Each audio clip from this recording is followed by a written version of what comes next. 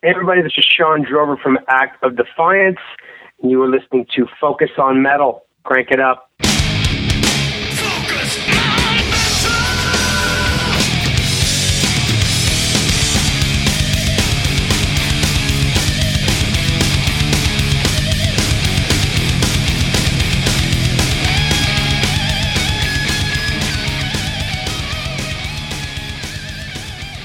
Hey, Metalheads, Scott Thompson here, welcoming you to another episode of Focus on Metal. Of course, with a name like Focus on Metal, you'd think that all we do all the time is focus on metal, but that is definitely not the case this week, as we explore the classic hard rock of Bad Company from the late 80s to the early 90s, as we welcome our guest this week, singer Brian Howe. I will back that up by saying that Brian does have a little bit of metal cred in his background, because he was with the Nawabum group White Spirit for a while, although he never really was on an album. He did get a single he was on with them, I think it was on Neat Records. So as far as I'm concerned, if you got a Nawabum cred, then you have metal cred in my book. That is not to say that my book really matters. From there, Brian went on to work with the Nuge. That's right, Uncle Ted. He was on Uncle Ted's 1984 release, Penetrator. So definitely some hard rock cred there with the Nuge. And from there, of course, is where most of us know Brian from, and that is with his stint in Bad Company. So as you'll hear in Richie's interview, originally started off as more of a project thing.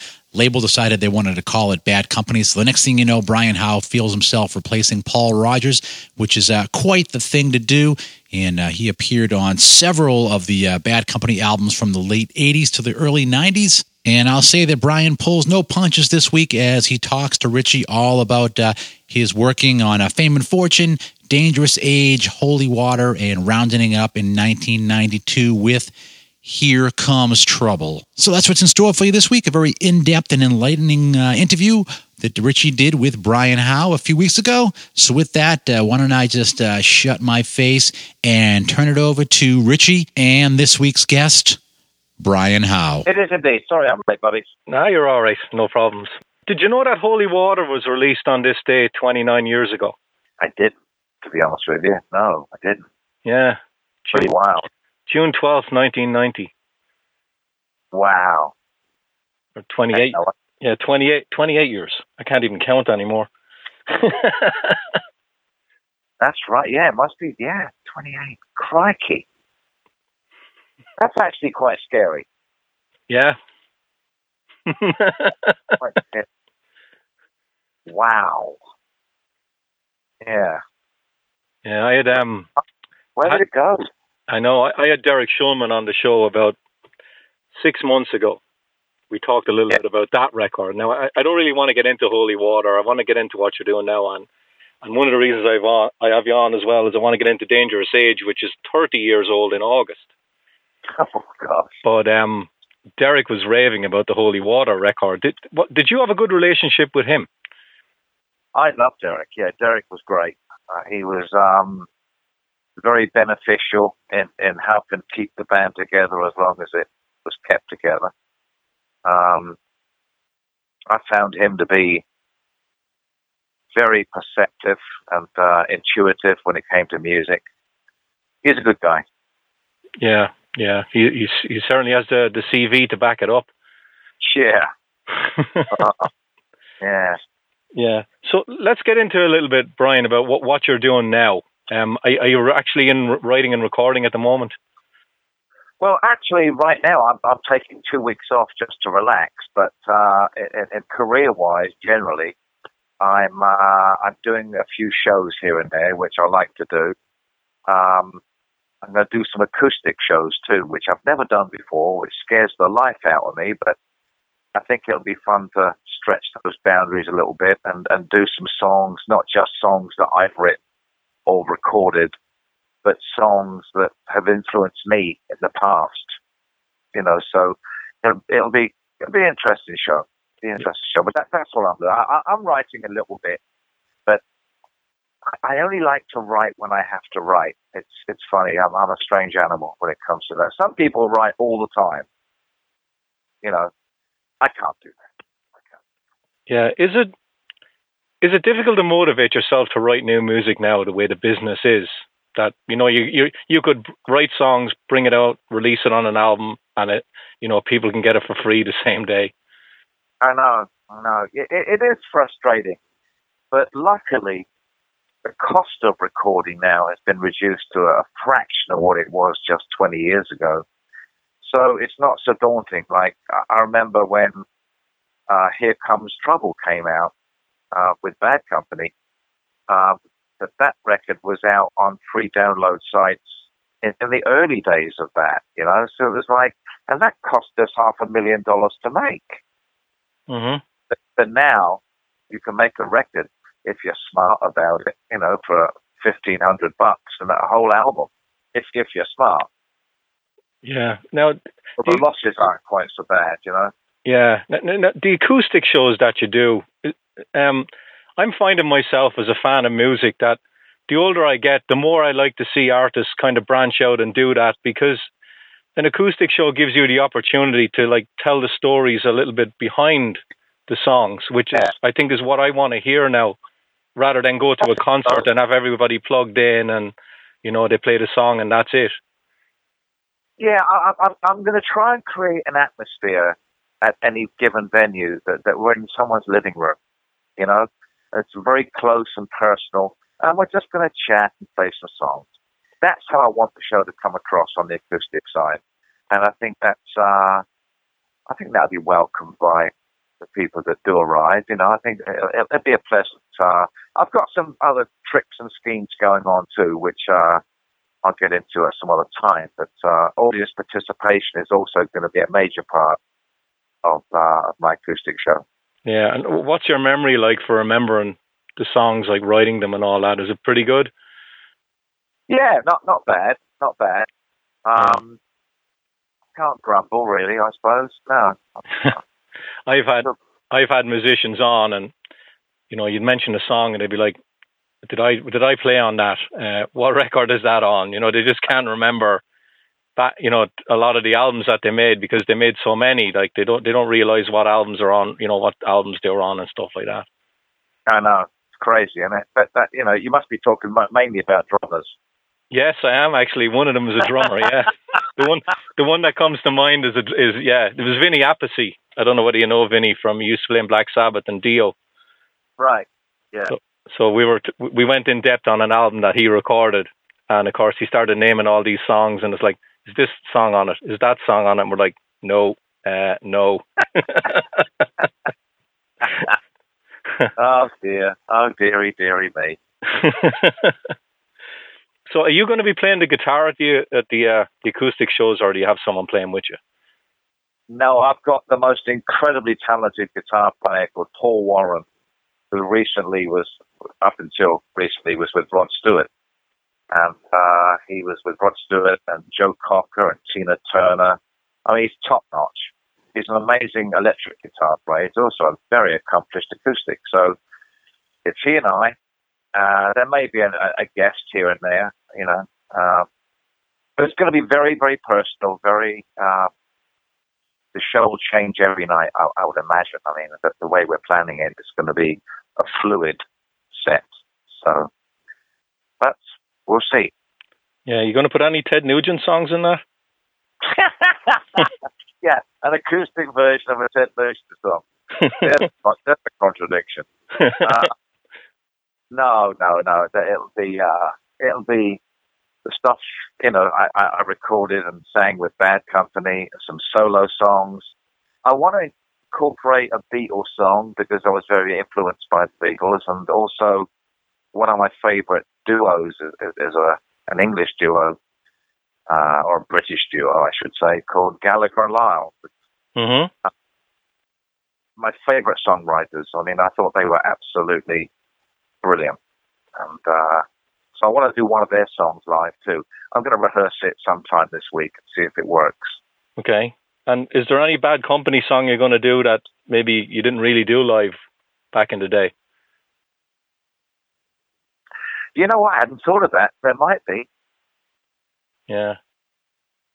Yeah, there might be. You just give me a great idea, actually. So thanks very much for that. That's cool.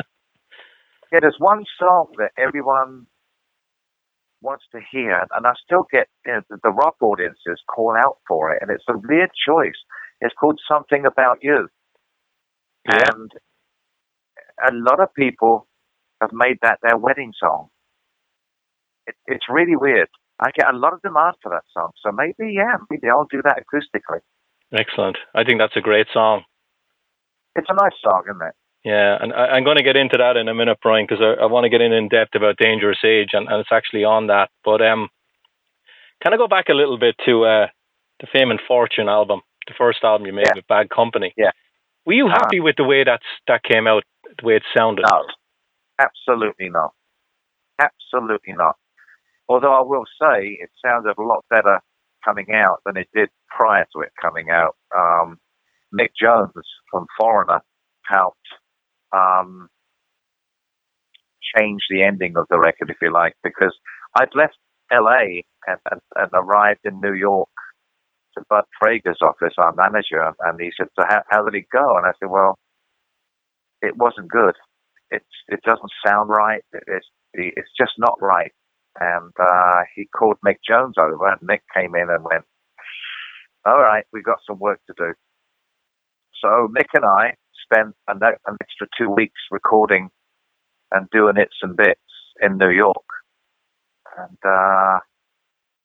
with his help, of course, the record turned out a little bit better. But it was the wrong instrumentation, and it was the wrong, just the wrong songs, I think. Although there are a couple of good songs on it. I think that the bulk of the thing was too Mr.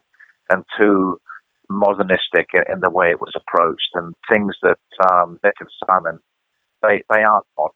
They're not, and they never will be. They're very entrenched in the past, and we should have played on that from record one. Yeah, and who do you lay the blame on that? Was it Keith Olsen, do you think, or the record label? Well, if you listen to Mick Ralphs and Simon Kirk, they'll say it was me because of my songs. But then you have to question whether they had any songs, and then you have to question the instrumentation, which I had nothing to do with. So kind of, we started off that record not going to call ourselves Bad Company, and I think that was another big flaw in the plan, because we got towards the end of making the record in Los Angeles, and the record label were putting pressure on us because they have to get the artwork done, and all the rest of the stuff, and the publicity machine, and all the rest of the BS that they used to be. So they were pressing us to find a name, and when we tried, I mean, we had a list in the studio every day. The list got longer and longer, but nothing seemed to stick.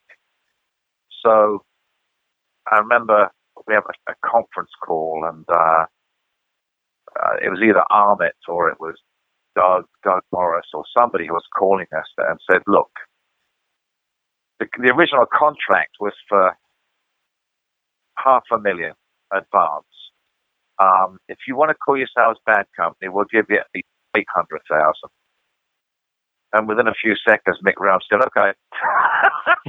All right.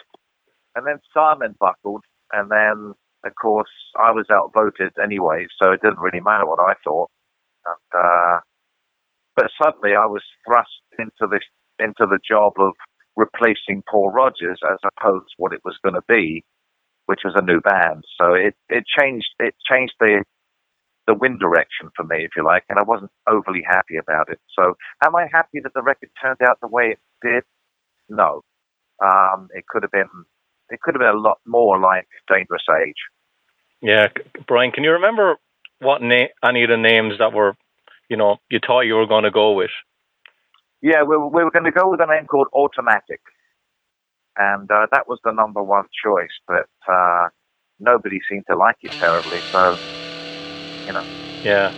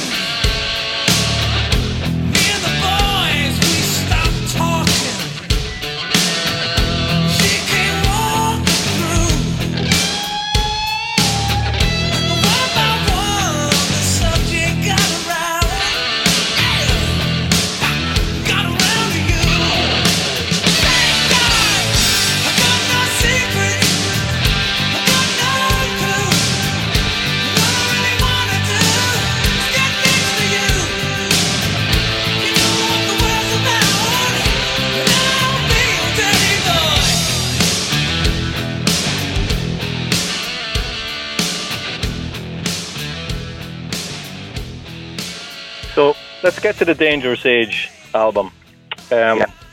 Whose idea was it to bring in Terry Thomas to produce it? Well, this is another pointer that shows you how the truth will eventually come out. We had a meeting, a pre-production meeting of the next record after Fame and Fortune. It was in Wardour Street.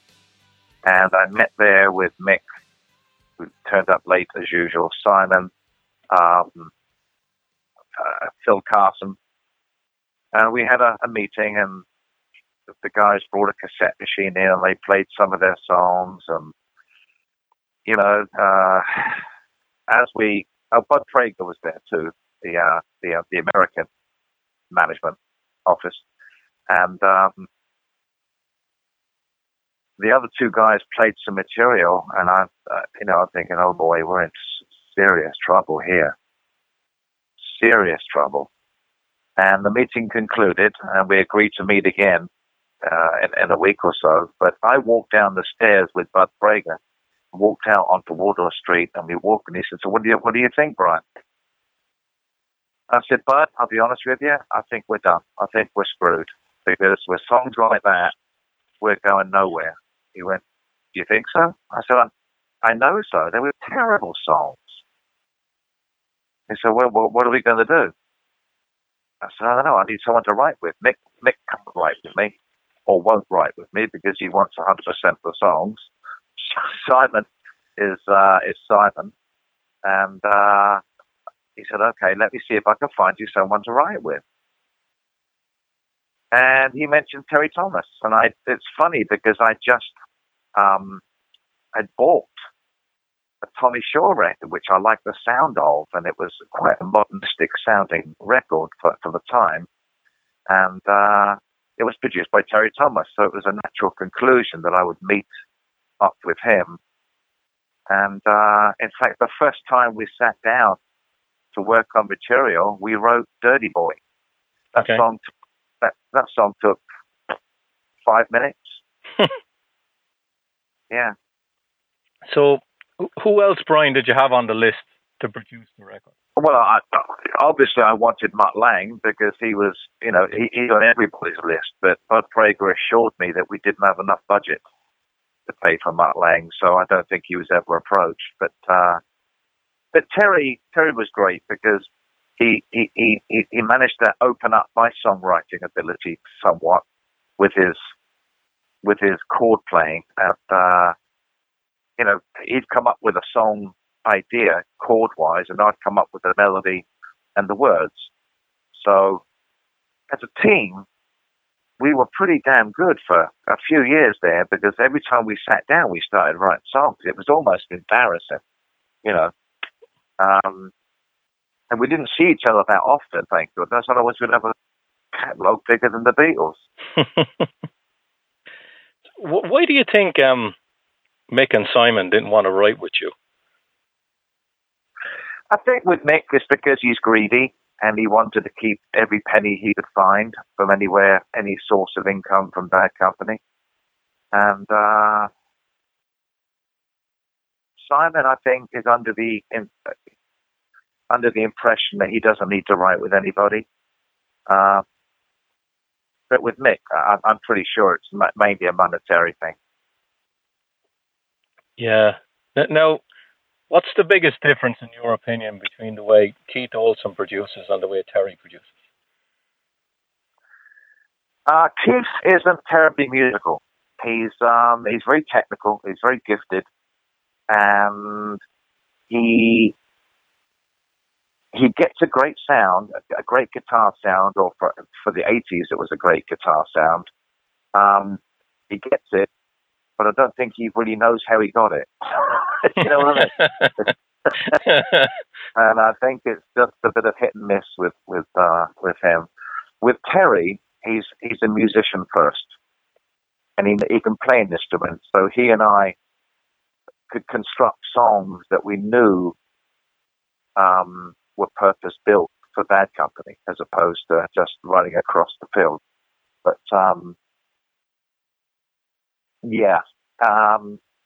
gosh, who was the best?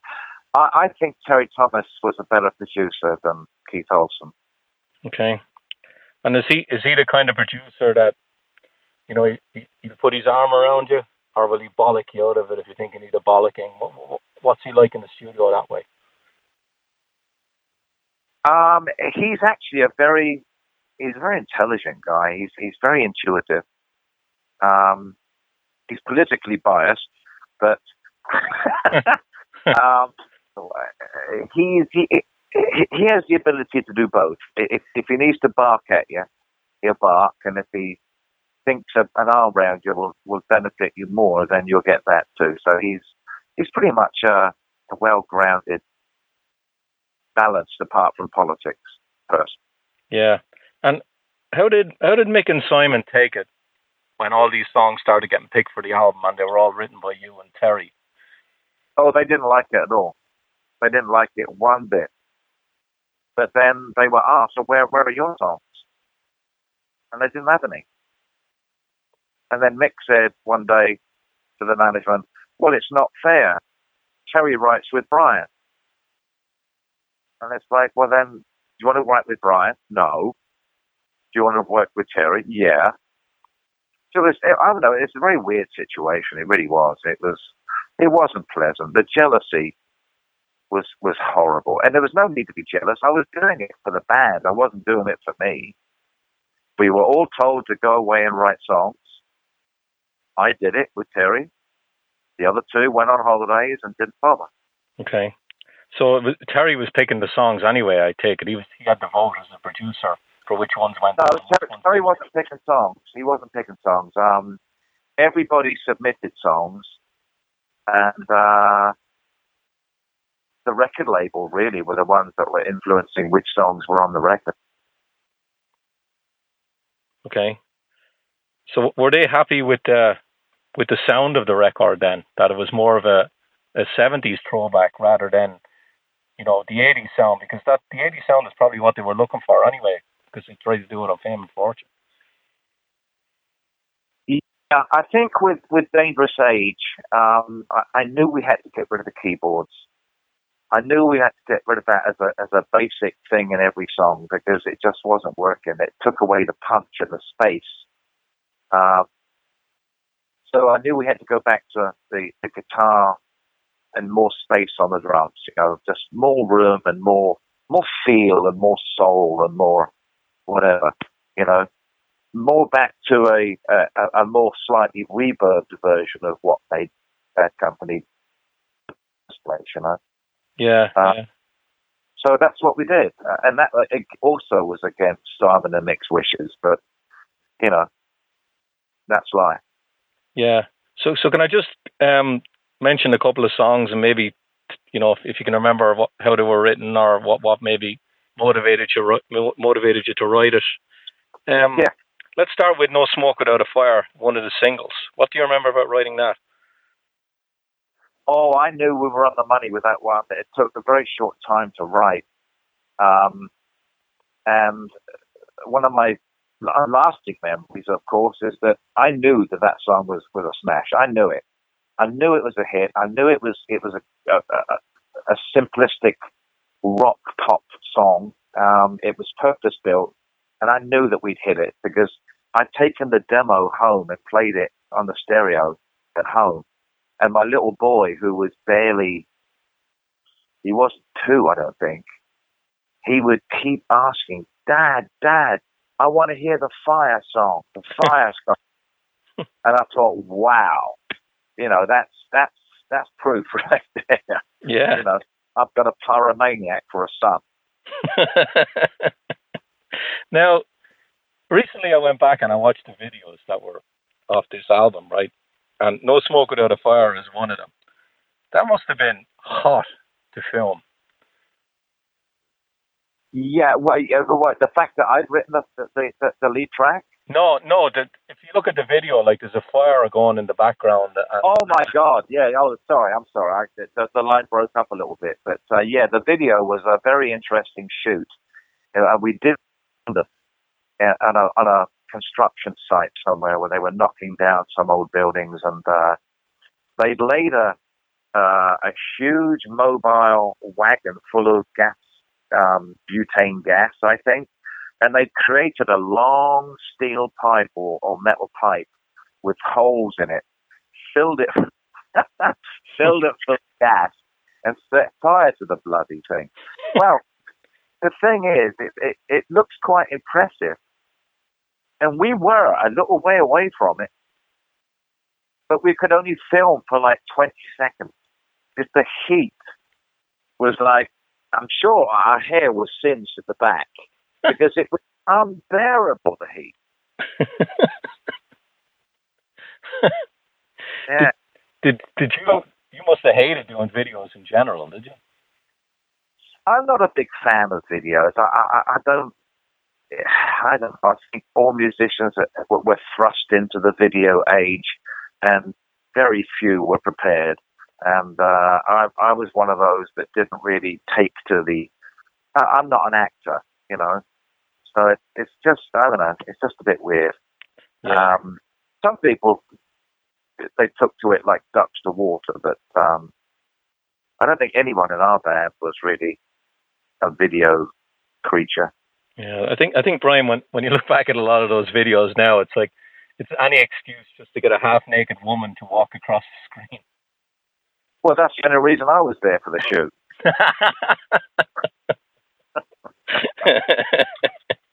So the heat was worth it. Oh yeah. So let's talk about something about you. It's the only real ballad on the album. What do you have any memories of writing that? Oh yeah, vivid memories. I had a fight with my wife. I hadn't been married that long, and I knew I was in deep shit. And Terry was at the house, and we had this little studio, which was a bunker from World War II. No windows, and we'd lock ourselves in there. Mark Chapman from Portsmouth, it was his little home studio is what we were using, and we went down, and I was panic stricken. I thought, how can I go home? We've had a right old rock. And that song came out of there being something about her, you know, and it literally took 10 minutes to write. In fact, an hour after we wrote it, we'd already done the demo for it. Wow. Then we mastered it, of course, with Bad Company. But yeah, it was a very, very easy to write song because I think it was a mixture of love and fear. Now, Brian, why didn't that come out as a single? Because everyone at the time, I know you released ballads from Holy Water further on down the line, but that never came out as a single. No, it never did. I think it was a mistake to not have it out as a single, but at the time, the rock market was certainly a bit more up tempo, I think, and you know, there's a side of me that says it would have been a nice contrast to all that stuff, or it could have got lost in the mix because, you know. So I don't really know the answer to that. We didn't really have a choice over which singles came out. Again, that was the record label's business. We just tried to give them as many decent songs as we could. Yeah, it's just I've spoken to a lot of musicians from that era, and they all say that, you know, the record label would say, I want 3 or 4 singles, preferably 1 or 2 of them are ballads, and you can do whatever you want for the rest of them. And here you are writing a great song, Something About You, and the 3 singles from the album are all rockers. Yeah, I know, it's weird, isn't it? Yeah. So the last 2 songs on the album, you, Mick, and Terry co-wrote those. Can you tell me a little bit about those, the way that it goes and Love Attack? Yeah, I don't know. It's just that there were no lyrics to the way that it goes at all, and there was hardly a melody. But Terry and I came up with desperately trying to find a melody for it, and we just wrote about American folklore and, you know, people that are just generally unlucky, which most musicians are, and that's the way it goes. So that was just a simple throwaway song. Love Attack was more of a complete song that Nick had. I didn't really like the song, to be honest with you. I thought it was an average song, to say the least. But it was a song we did, and I still didn't understand what a love attack is. So I would suggest getting a restraining order.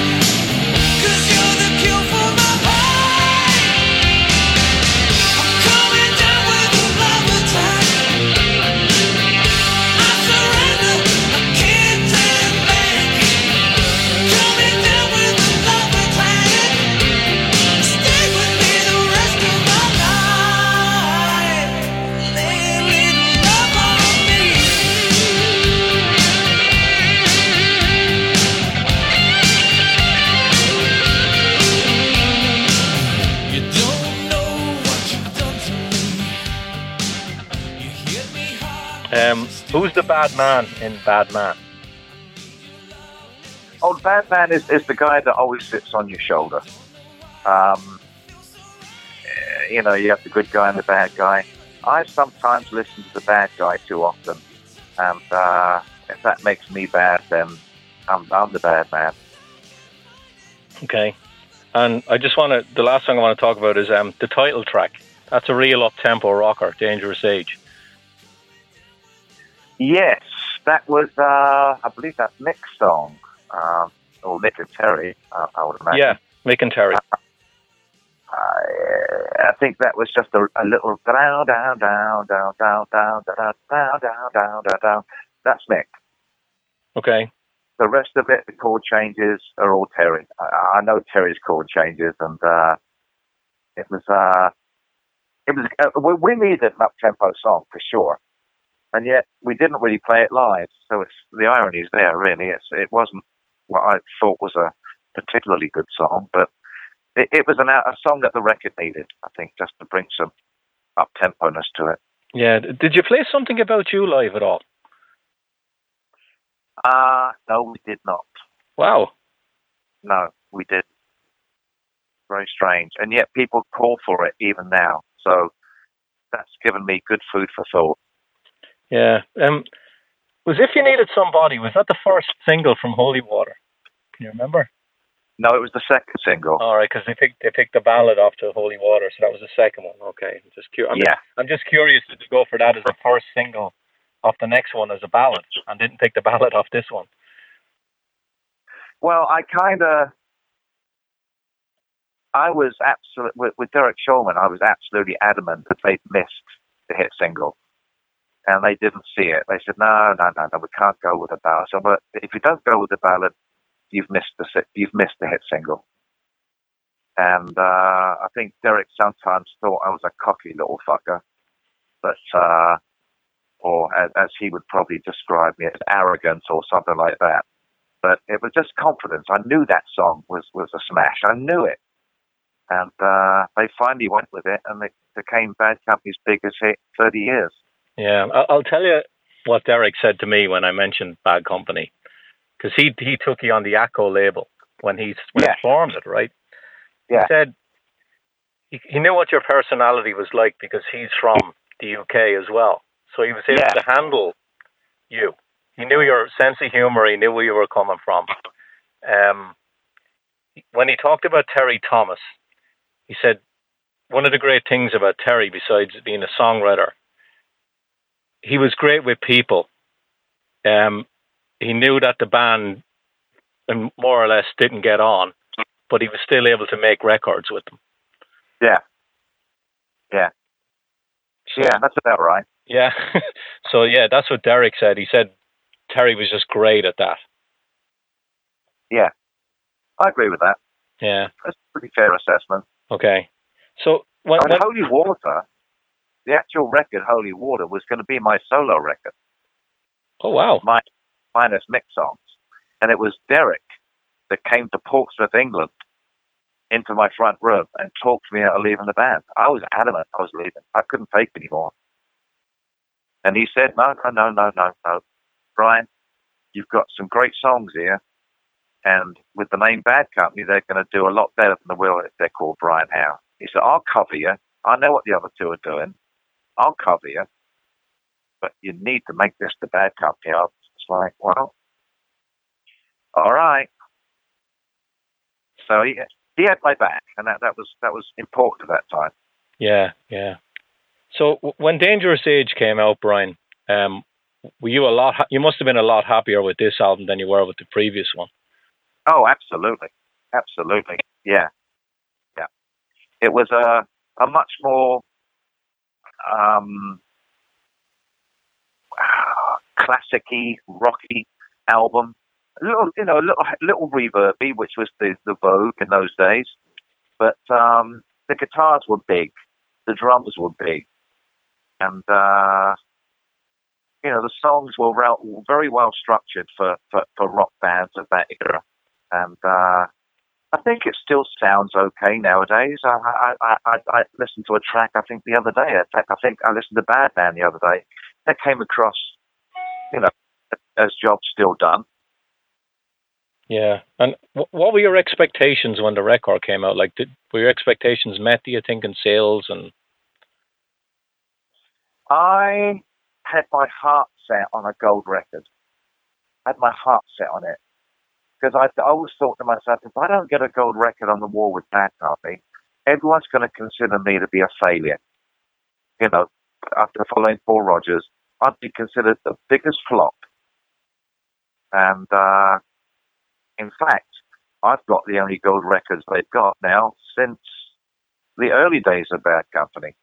So, job done, And yeah. It wasn't just me. Don't get me wrong. I'm not trying to claim all the glory for it because it was a team effort. Everybody did chip in. Everybody did. And but luckily for me, it was my songs or Terry and I songs that were chosen to lead the band out of the mud. Yeah. Why did you not get a bass player for the first two albums?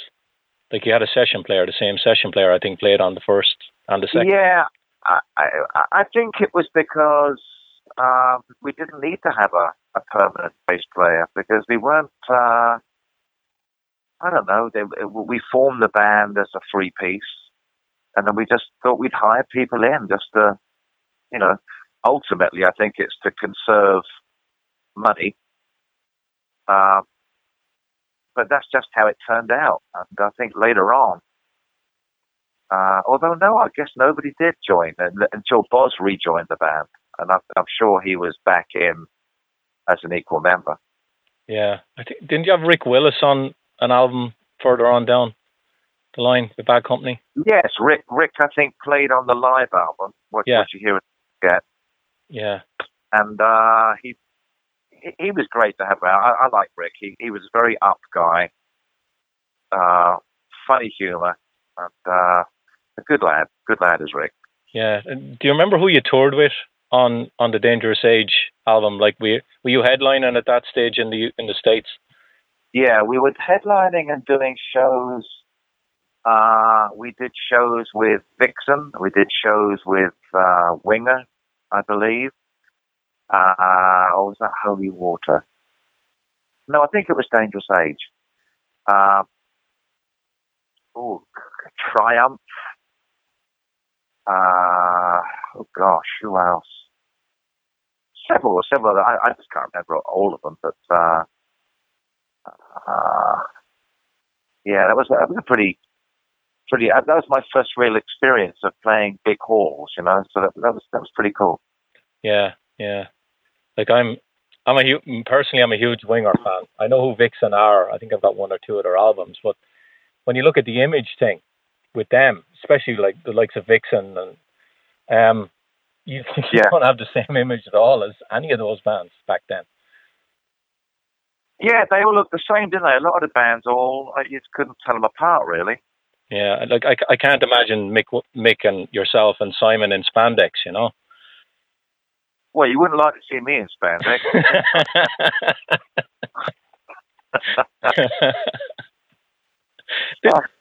Yeah. Did the label ever try and push you image-wise in that direction at all? No, I think they took one look at us and knew that nothing would work, you know? Yeah. I think that's why they didn't want us on the covers. They wanted other stuff, you know, which worked for us, ultimately. Yeah. So, now, you know. Yeah. Now, the Dangerous Age album cover, it would never get released now. No chance. No, it probably wouldn't, would it? Because we're so politically correct now in the world, and it's pretty sad. Now, who picked that? Did you have a say in that at all? Well, we had the final say in it, obviously, but what happened was we were struggling to find the right cover, and the real weird thing is that I would have called that album No Smoke Without a Fire with the kid there smoking a cigarette. But the record label went with Dangerous Age. So I don't know which one was the best one, you know. But what happened was we were struggling for a cover. And Richard Tatoyan, who worked for Bud Prager at the management office, he was walking down the street one day and saw that as a postcard in a rack in New York on Broadway. Looked at it and thought, that's interesting. That would make a nice cover. So we contacted the photographer and who owned the copyright to the picture, and he let us use it. Nice. Yeah. It's interesting that that's the way it came out, because I've asked a few guys over the years. One of them recently is Pat Torpey, who passed away. He was the drummer in Mr. Big. Yeah. And he said for the first 4 or 5 records, what they'd do is they'd go to the library and go through the pictures in the files and come up with the album covers that way. Wow. Yeah.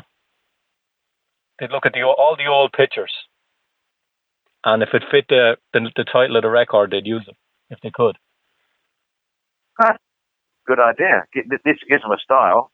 Yeah, because you hear stories about some of the album covers back then, the amount of money that were spent shooting the pictures. Oh, I know.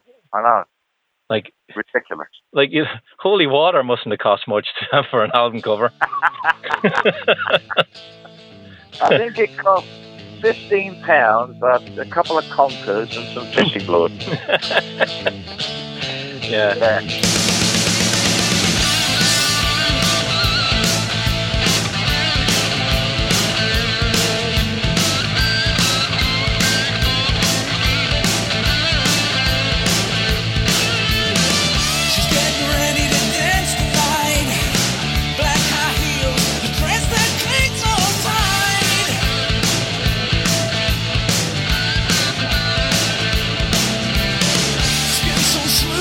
Young man's dream.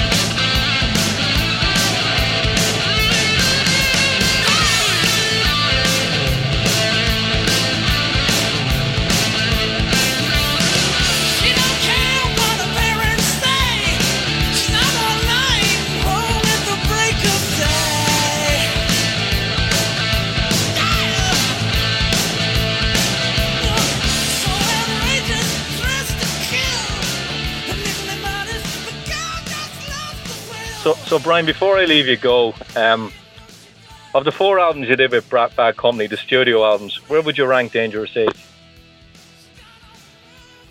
Where would I rank Dangerous Age? Well, that's a tough one. I think because of Something About You, I'd rank it at number 2. Okay. Number 2. Holy Water be number 1? No. Number 1 would be Here Comes Trouble. Oh, the last one. Okay. And I would place Holy Water slightly behind Dangerous Age, or a close tie. Okay. I have to ask you, why Here Comes Trouble is number 1? Because it was the most honest collection of songs I've ever written. I mean, they are heartfelt. I wrote what was happening to me at the time, going through the most horrendous divorce, had fallen in love with the most beautiful girl in the world, and my head was in complete turmoil. And I think that comes over. I think the songs were very honest. This Could Be the One. I wrote that song the day after I met this girl, and it just sums up the whole thing. You know, it's just, woof, it's weird. I get goosebumps thinking about that record even now. Yeah. How about that as a great opening track? Yeah, I thought it was a little bit too light, to be honest with you, but it did its purpose. And I did re-record it again on an album called Circus Bar. Mm-hmm. And it pumped along on that one too, so I guess it's all right. Yeah, now, for the Holy Water album and Here Comes Trouble, like, you had Terry Thomas again on those albums, but from what you're saying, Mick and Simon, you know, you were getting the bulk of the songwriting. Let's put it like that. If you look at the songwriting credits, most of the songs are you and Terry. At some stage, well, that's because we wrote songs. Yeah, but that's thing. Yeah, but at some stage, Brian, did Mick and Simon want someone else in to produce because you were writing all the songs with Terry? Do you know what I mean? Like, they might have been getting jealous. Mick and Simon would have done anything to sabotage anything they could at that particular time. They were very disruptive. Mick actually refused to play No Smoke Without a Fire on live. He totally refused to play it. Said it was a piece of shit song. They did not like the fact that Terry and I were now writing the songs. And yet, we were all given 8 weeks to go away and come back with 3 songs each. They never did. They turned up with songs that I'd heard 15 times before from years before, and they didn't bother. They just didn't bother. Yeah, Brian, how and do you criticize Terry and I? You know, it's weird. How do you stay in a band that long with friction? I don't know, man. I don't know. I wanted to stay until we went platinum, and I knew then that I've reached it. I've done it. I've done a million records against all the odds. And against the people that are supposed to be in my team. They were fighting against me. But we did it. Terry and I did it. Nobody can take that away from us. And, you know, after that record, I knew that we were pretty much doomed. But it all came out on Here Comes Trouble. All those songs that I wrote with Terry are very personal, very, very explanatory as to what's going on. Yeah. Now, was there ever any offers after you split up to maybe do some shows with Bad Company? Yes, or even with Mick and Simon. No, I made an offer, I suggested for their 40th anniversary year that maybe Paul and I could front the songs that we'd had hits with and make it a 40th anniversary all-round package of Bad Company hits.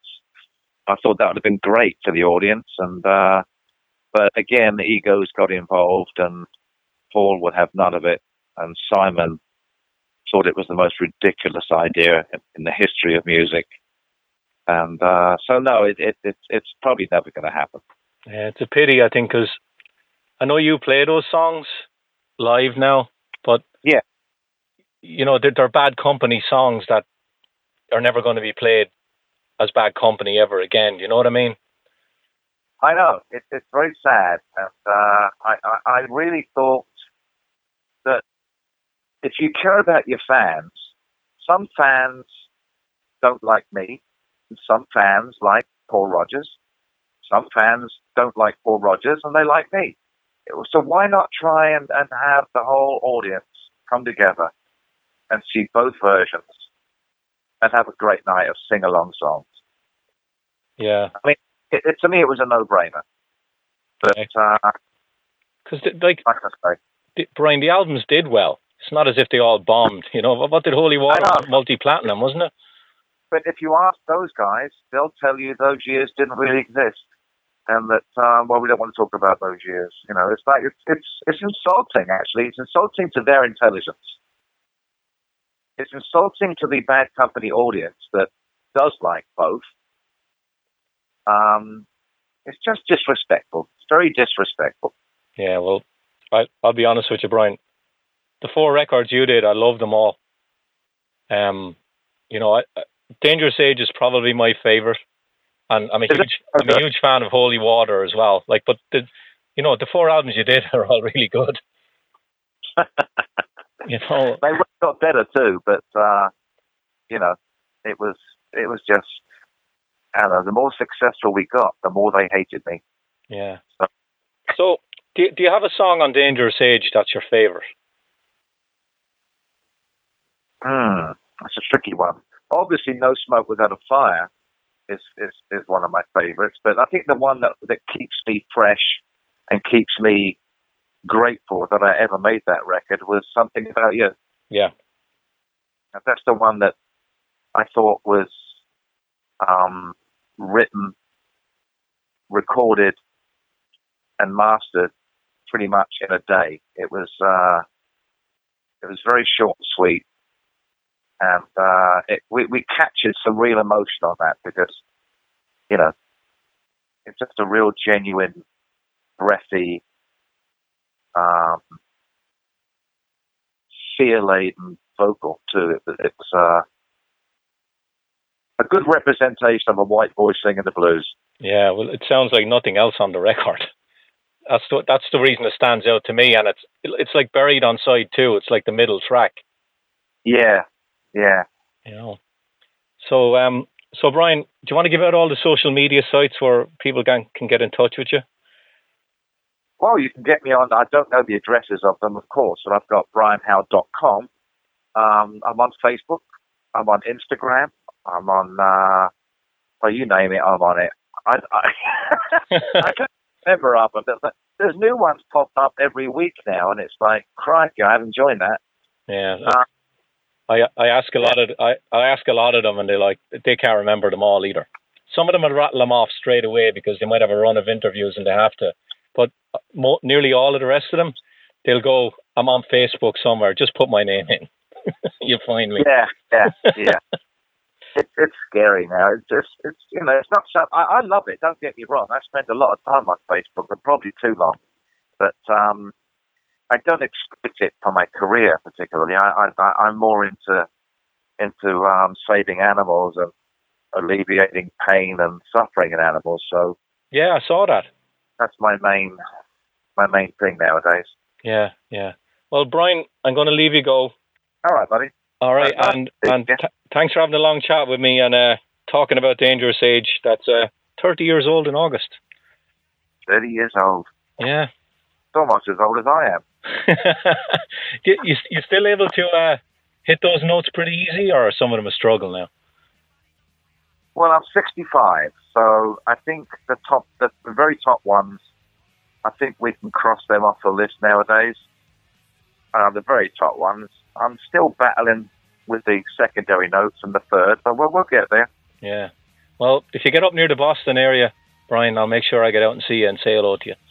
Oh, please do, yeah. Yeah. I look forward to that. Thank you, buddy. I really appreciate it. Nice chatting with you. Yeah, no problem, Brian. All right, have a good rest of the day.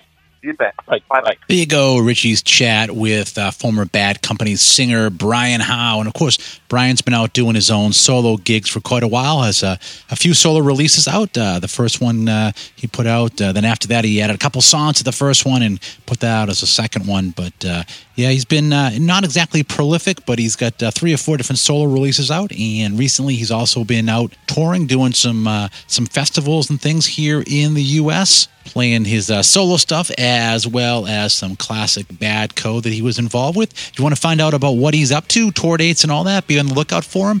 You can head over to brianhowe.com. And, of course, that's Howe for Brian Howe. You can also get, more of his bio filled in there, and he's got a little bit of merch up as well. So, again, like I said, brianhowe.com. And I know as Richie even referenced, it's kind of a much maligned era of Bad Company, but I know a lot of people really like some of those songs.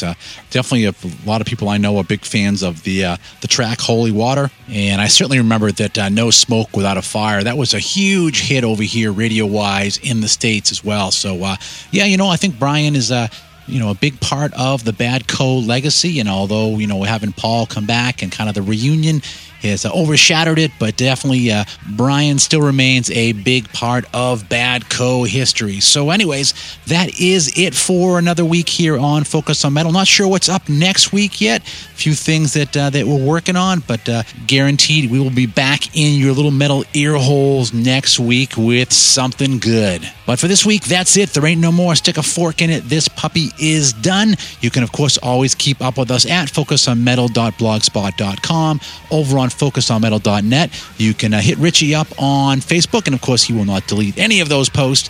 And also you can keep up with us on Twitter. So for Richie, myself, and everybody else here at Focus on Metal, have yourselves a great metal week, and until we talk to you again next week, remember, focus on metal. Everything else is insignificant.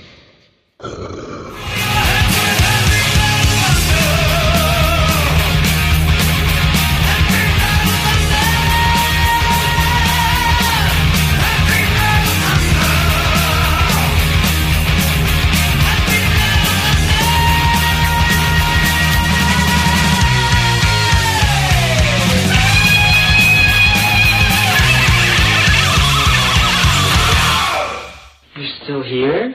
It's over. Go home.